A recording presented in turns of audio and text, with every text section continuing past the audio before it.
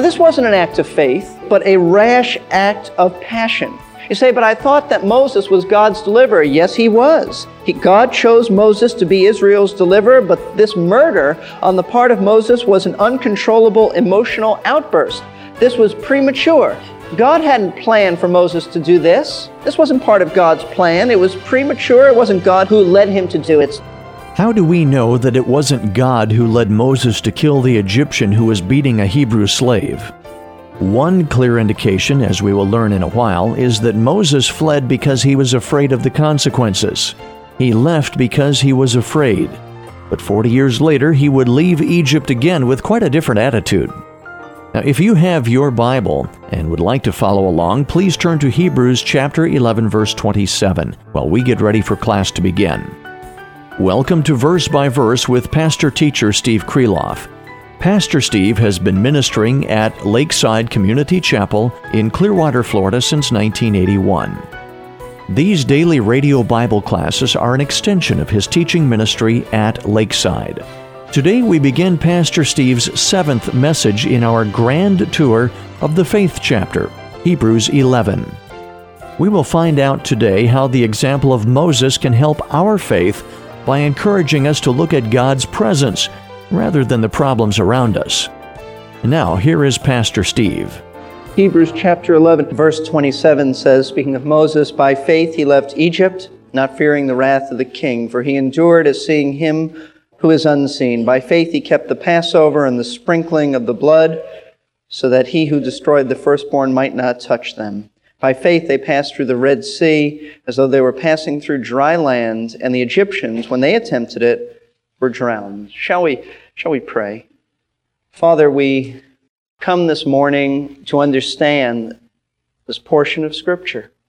We have come to hear you speak and to know that what you say is living. It's not simply words of historical significance, but this is the living Word of God. And we say, speak, Lord. Speak through it. May it register in our hearts. May we understand your Word today and how you would have us to live. Because, Lord, while we may not be under physical persecution like the Hebrews of the first century, we have pressures and problems and difficulties, and we need to keep our eyes on Jesus. And I pray, Lord, that you'll help us to fix our gaze upon Jesus Christ, who for the joy that was set before him endured the cross and the shame of it, because he knew he would be exalted. And there was joy following that humiliation. And so I pray, Lord, that you'll help us to have an eternal perspective, to know that regardless of what we're going through today, it won't always be like this. I pray also you'll help us to be especially sensitive and thoughtful to those around us who may have a hard time, that we might be aware of needs and concerned about others and not consumed with ourselves. Lord, today we would ask that you would also draw to yourself those who need Jesus as their Savior. We realize that it's very possible to be in church and hearing all kinds of things that recognize the birth of the King and yet not be in subjection to that King. And so we would pray that the Spirit of God, who is the only one who can convict us of sin and righteousness and judgment, will do that today, even here in this place. And we pray for those of us who do know you, Lord. We pray for those struggling that you will encourage them. For those whose mind patterns tend to wander and be caught up in difficulties and problems, pray that you'll bring it back to Christ, that in the midst of our problems we would see Him, we would see Jesus. And I pray, Lord, for all of us to draw close to you through your word. May this be just an extraordinary time of fellowship with you and the word. And we ask you to do something very, very special as we sit at your feet and take in what you have for us today. In Jesus' name we pray. Amen. A number of years ago, a book came out entitled Knowing God. It's written by J.I. Packer, and it really has become a classic in Christian circles, Knowing God. If you don't have the book, you really should purchase it. But in that book, in fact, in the beginning of the book, he talks about two kinds of approaches to theology. Obviously, it's a theological book. It's entitled Knowing God. But Packer talks about two different people. He pictures two types of people and how they approach theology. The first type that he pictures are people who sit on a balcony watching travelers as they travel along the road. And so the balcony people approach theology, he says, from a theoretical perspective, only a theoretical perspective. To them, theology is an abstract issue, consumed with certain questions that would be of an abstract nature. They are only, he says, onlookers who observe things from the balcony. They really don't get involved. They can ask questions, but they don't experience anything too vital because they are only sitting on the balcony without ever being involved personally in their questions and the answer to their questions. They merely face theological problems as theory. On the other hand, he says there's another group of people who approach theology quite differently. They are the people below. They are not sitting on the balcony. They are the people traveling on the road, and therefore he calls them travelers. They aren't interested in theory. They are interested in practice. They aren't content to merely ask questions about theological issues, but they want to have concrete answers in order, and here's the point, in order to act on the truth. They aren't interested in just knowing about the truth. They want to know about the truth so they can lay hold of it and live out the truth. And Packer offers an illustration that might be very helpful for us to see. It's a contrast, the difference between the balcony people and the travelers. He says, for example, that balcony people ask, how can one God be three persons? How can one God be three persons? How can they have unity? How can they work together? How can they be of the same essence? How does it work? That's what balcony people ask. However, travelers want to know how they can properly love and worship and trust and honor the Trinity. You see, they're not in the abstract. They really don't care exactly how it works. They want to know, what should they do? They accept the triunity of God. They don't have to analyze it so that they have a nice theory of how it operates. They want to get involved and worship Him. So you see the difference between a person who sits on a balcony and theorizes about theology and a person who travels down life's road and wants to know how to live as God wants him to live. Well, Hebrews chapter 11 is for travelers, not balcony people. Because in Hebrews chapter 11, our writer gives us practical and not theoretical insight into how to live by faith. It is the faith chapter. However, I want you to know that there are many issues that theologians study about faith. Our writer to the Hebrews is not interested in that. There are theologians, and I'm not saying it doesn't have a place in our understanding, but there are theologians who want to know the relationship of repentance to faith. There are others who want to debate and discuss the lordship salvation issue and how much faith do you need and how this all fits. And there's a place for that, but that's not what we're primarily interested in, because that is not what the writer to the Hebrews is interested in. The people he was writing to didn't need to know about the relationship of repentance to faith or which comes first or anything like that. They just needed to know how they could make it. They weren't going to debate the lordship issue. They just needed to know how they were going to make it, because they were under constant pressure and they had endured persecution and suffering was down the road a little bit, and they're not interested in theory. They want to know, how can I make it one day at a time? So the writer tells them how to live by faith, and he tells us that way. He tells us how to live by faith too, and that's why this is so wonderful and this is so practical, and we're taking our time going through it because this is rich and this is applicable for us.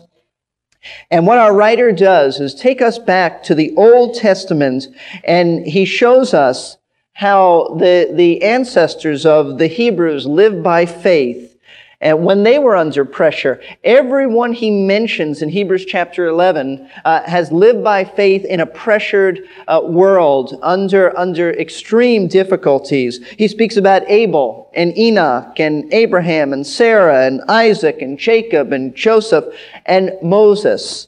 And we continue this morning in Hebrews chapter 11, the verses I read just before our prayer. He continues this morning with the faith of Moses, and he also moves into the faith of the Israelites that Moses led out of Egypt. And the truths about faith that we're about to see this morning are linked together by the person of God and His character. Faith is caught up in understanding who God is and His character. So we're going to look at three more truths about faith this morning. And the first truth that we see is that faith sees God's presence, not problems. Faith sees God's presence, not problems. Now you remember, just before we look at verse 27, that when Moses turned 40, he who was raised as the son of Pharaoh's daughter, it says that when he turned 40, we put together Exodus, we put together Stephen's message in Acts chapter 7 and Hebrews chapter 11, and when he was about to turn 40, he refused to be called the son of Pharaoh's daughter. He turned his back on the comforts and pleasures of Egypt, and he identified with the people of God, believing that God has a future for His people and that God's word is true. Well, how about you? Do you believe God's word is true? I don't mean a surface acknowledgement, but are you willing to, shall we say, bet the farm on the word of God? Well, Moses sure went way out on a limb for God. So did Joseph and all of the others we've been hearing about over the past few weeks.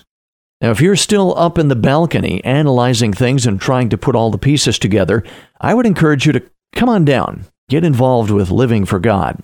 This great chapter, Hebrews 11, will help you make it through life. Pastor-teacher Steve Kreloff will be right back to continue our lesson after we welcome those of you who just got here. You're listening to Verse by Verse, a Bible class of the air. Pastor Steve's 25-plus years at Lakeside Community Chapel in Clearwater, Florida, have given rise to this radio ministry. Now, if you didn't catch the start of class, keep listening at the end of the program for the web address where you can listen again. Let's return to class now. Pastor Steve has been piecing together a picture of Moses for us from Hebrews 11, Stephen's message in Acts 7, and the Exodus account of Moses' life. Now, here is Pastor Steve with Hebrews chapter 11, verse 27. Now we pick this up in verse 27. By faith he left Egypt, not fearing the wrath of the king, that is, Pharaoh's the king, for he endured as seeing Him who is unseen. When Moses left Egypt, the writer tells us, he did so by faith. That's his point, by faith. Though it was an extremely difficult time, though Moses was under pressure, it's a time that was tough in his life, his faith enabled him to leave Egypt without fearing the powerful wrath of Pharaoh. Now, immediately as Bible students, we have an interpretation problem, and really not so much a problem, but a question at this point. You see, as you go back in the book of Exodus, you realize that Moses left Egypt 2 times. Number 1, after he decided to identify with the people of God, and number 2, when he led the nation of Israel out of Egypt, we call the Exodus. And we have to decide which one is he talking about. And Bible students are somewhat divided on this, but in my mind, it's a settled issue, and I'll tell you why. I believe that the writer to the Hebrews is speaking about the second time Moses left Egypt, when he led the children out of Egypt. And I can't give you all, we don't have time to give you all the reasons for this, but the basic reason, and this is the one that settles it in my mind, is that after he chose God's will for his life and denounced Egypt and identified with the people of God, he then fled Egypt, but because he feared for his life. Hebrews is telling us when he left, he didn't leave out of fear, but the first time he did leave out of fear. He did fear for his life. He feared the king, But Hebrews says he didn't fear the king. It has to be the second time. Let's turn back to Exodus chapter 2. Let me show you what I mean. What happened to Moses?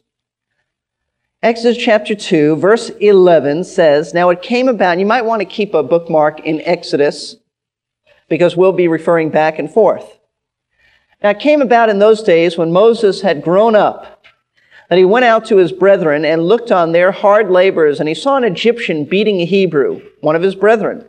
So he looked this way and that, and when he saw there was no one around, he struck down the Egyptian and hid him in the sand. And he went out the next day, and behold, 2 Hebrews were fighting with each other, and he said to the offender, why are you striking your companion?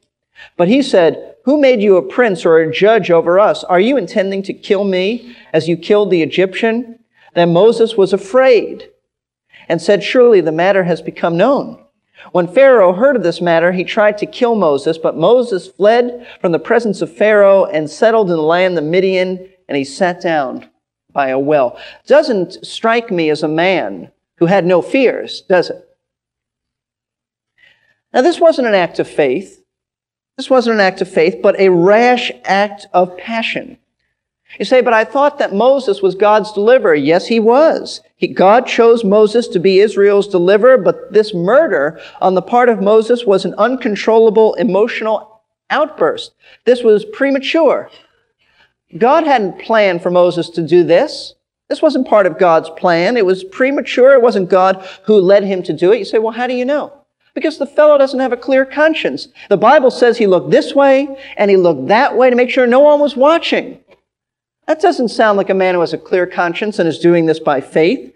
You don't go out and murder somebody. Because it was an impetuous move that didn't have God's approval. Someone said this, spiritual ends are never achieved through carnal means. This was a carnal mean. This was Moses acting in the flesh, if you will. So Hebrews is not referring to this first leaving of Egypt. He left, and you know where he left? He left Egypt, but it says he went to Midian. That would be modern-day Saudi Arabia. And it says he sat by a well. What a depressing scene. Here's Moses, who is a prince in Egypt, and he just figures that God's people ought to understand. He's the deliverer. Only they don't understand. And he's acted prematurely. And now God takes him, and Moses runs for his life in fear, and he sits down by a well. And he stays in Midian for the next 40 years. The next 40 years. But it was during this period of time that God began to train Moses to be a real man of God. Stephen says in Acts chapter 7 that for the first 40 years of his life, Moses, and I quote, was educated in all the learning of the Egyptians, and he was a man of power in words and deeds. But you know what? During the next 40 years, God took this strong-willed, impulsive, powerful man, and he crushed him, and he made him weak. And that's the way God works. Someone said that for the first 40 years of Moses' life, he thought he was somebody. For the next 40 years of his life, God showed him he was a nobody. And then someone said, and for the last 40 years of his life, God showed him that he can use nobodies. God had to crush Moses. For 40 years, he was a student in what I call Desert University, where in solitude, God taught him lessons of humility, lessons of patience, but primarily God taught Moses who he was. Not who Moses was, but who God was. And Moses had to learn in relation to who God was, who he was. God crushed him, and that's the way God works. When he's going to use a man or a woman, he crushes that man or a woman. It's not a pleasant thing, and we wish that there was an instant way to do this. But there's no instant way to do it. It's through suffering and a quiet period of time that you become acquainted with God. It is through rejection of others. It is through loneliness that you learn the things that God has for you. And that's what took place with Moses. Moses needed to become more familiar with divine wisdom. Moses needed to become more intimate with God. Moses needed to understand that he was absolutely a nobody and that God was, well, more than wonderful, as the song says.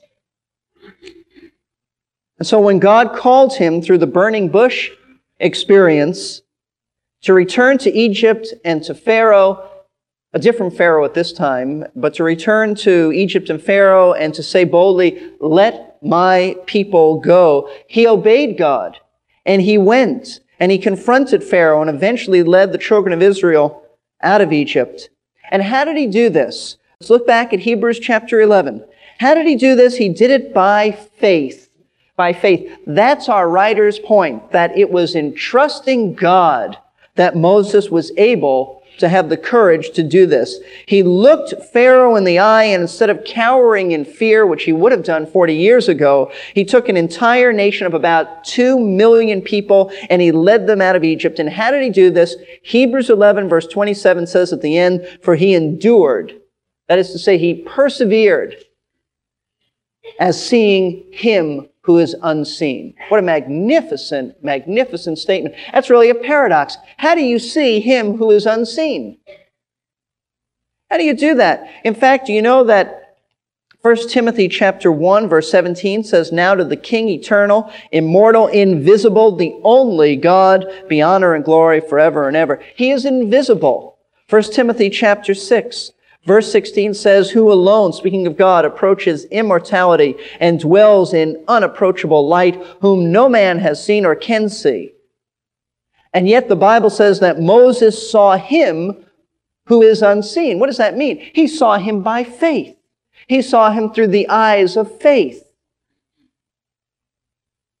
As you believe God's word and you believe he's with you, and as he promised to be, you focus on his character and you see him who is unseen. And that's what Moses did. You see, the Greek word that's translated seeing in Hebrews chapter 11 means more than a casual look or a glance. The word was used in Greek literature of keeping one's attention fixed on something. It's gazing at something. It says that Greek writers will compare it and say that it's like an artist who fixes his attention on the object or model that he's drawing or sculpturing. He pays careful attention. It's a fixed look. It's a look without wavering and wandering. It's a look that pays careful attention. A fixed look.